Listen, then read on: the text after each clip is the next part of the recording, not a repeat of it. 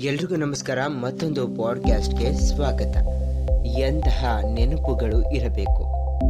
ವಾರಾಂತ್ಯದ ದಿನ ಕಡಲ ತೀರದ ಮರಳಿನ ಮೇಲೆ ಇಬ್ಬರು ಆತ್ಮೀಯ ಸ್ನೇಹಿತರು ಮಾತನಾಡುತ್ತಾ ಮುಂದೆ ಸಾಗುತ್ತಿದ್ದರು.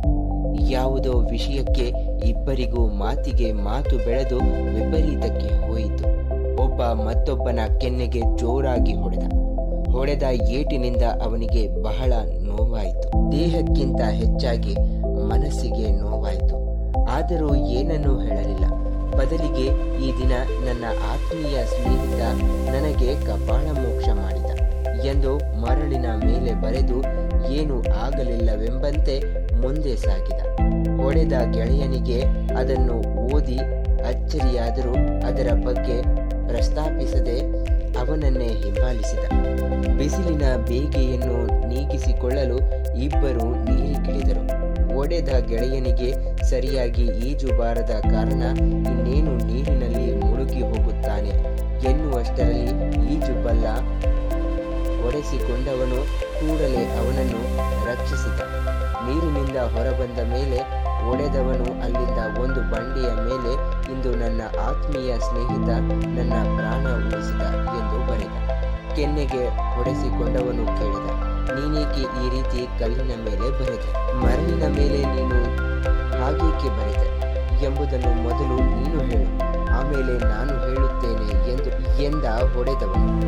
ಮರಳಿನ ಮೇಲೆ ಬರೆದುದು ಶಾಶ್ವತವಾಗಿ ಉಳಿಯುವುದಿಲ್ಲ.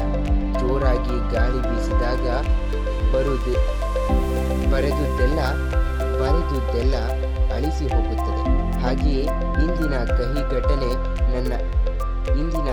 ಘಟನೆ ನನ್ನ ಮನಸ್ಸಿನಲ್ಲಿ ಶಾಶ್ವತವಾಗಿ ಉಳಿದು ನಮ್ಮಿಬ್ಬರ ಸ್ನೇಹಕ್ಕೆ ಒಂದು ಕಾಲಿನ ನೋವು ಇನ್ನೊಂದು ಕಾಲಿನ ನಲಿವನ್ನು ಅಳಿಸಿ ಹಾಕಬಾರದು ಎಂದು ಮರಳಿನ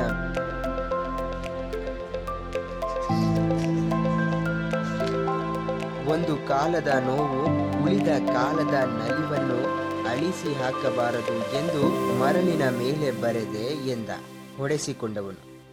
ಆಪತ್ಕಾಲದಲ್ಲಿ ನಮಗೆ ಸಹಾಯ ಮಾಡಿದವರನ್ನು ಎಂದೆಂದಿಗೂ ಮರೆಯದೆ ಶಾಶ್ವತವಾಗಿ ನೆನೆಸಿಕೊಳ್ಳಬೇಕು. ಅದರ ನೆನಪು ಕಲ್ಲು ಬಂಡೆಯಂತೆ ಶಾಶ್ವತವಾಗಿ ಉಳಿಯಬೇಕು ಎಂಬ ಉದ್ದೇಶದಿಂದ ಕಲ್ಲು ಬಂಡೆಯ ಮೇಲೆ ಬರೆದೆ ಎಂದ ಹೊಡೆದವನು. ಕಹಿ ನೆನಪುಗಳನ್ನು ಮರಳಿನ ಮೇಲಿನ ಬರಹದಂತೆ ಅಳಿಸಿ ಹಾಕಬೇಕು. ಸವಿ ನೆನಪುಗಳನ್ನು ಕಲ್ಲಿನ ಮೇಲಿನ ಬರಹದಂತೆ ಉಳಿಸಿಕೊಳ್ಳಬೇಕು. ಈ ಒಂದು ಪಾಡ್ಕಾಸ್ಟ್ ನಿಮ್ಮೆಲ್ರಿಗೂ ಇಷ್ಟವಾಗಿದ್ರೆ ಲೈಕ್ ಮಾಡಿ, ಶೇರ್ ಮಾಡಿ, ಹಾಗೆ ಕಮೆಂಟ್ ಮಾಡಿ. ಎಲ್ರಿಗೂ ಧನ್ಯವಾದಗಳು.